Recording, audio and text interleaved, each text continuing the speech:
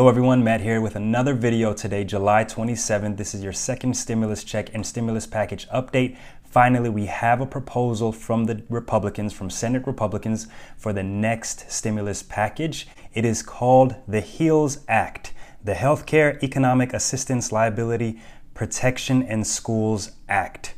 And here we have them confirming that there will be another round of $1,200 economic impact payments, another $1,200 stimulus checks for most American adults, but they are also including the additional $500 for each dependent to accommodate some people that were not included in the last round. So this is going to include more dependents in this new provision that the Republicans, that Senate Republicans are proposing.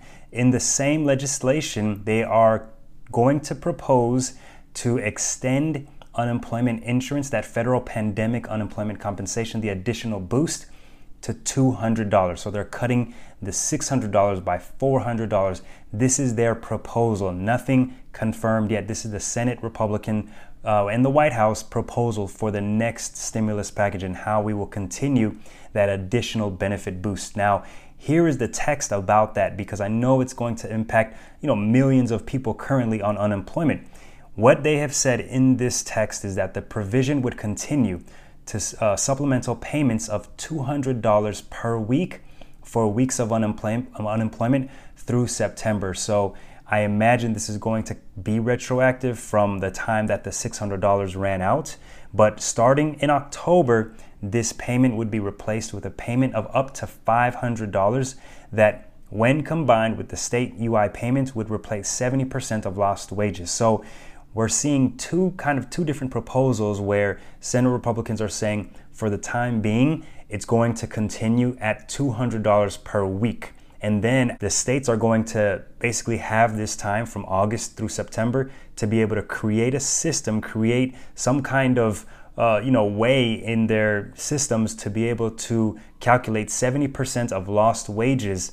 And here is a very interesting note in the actual text that it says states that are unable to provide a second payment tied to lost wages by October 5th could apply for a waiver from the Department of Labor to continue paying a fixed dollar amount for up to 2 months. And so it sounds like that $200, if states are not able to accommodate that 70% of lost wages, because many of you would end up receiving a lot more compared to the $200 on the 70% of lost wages.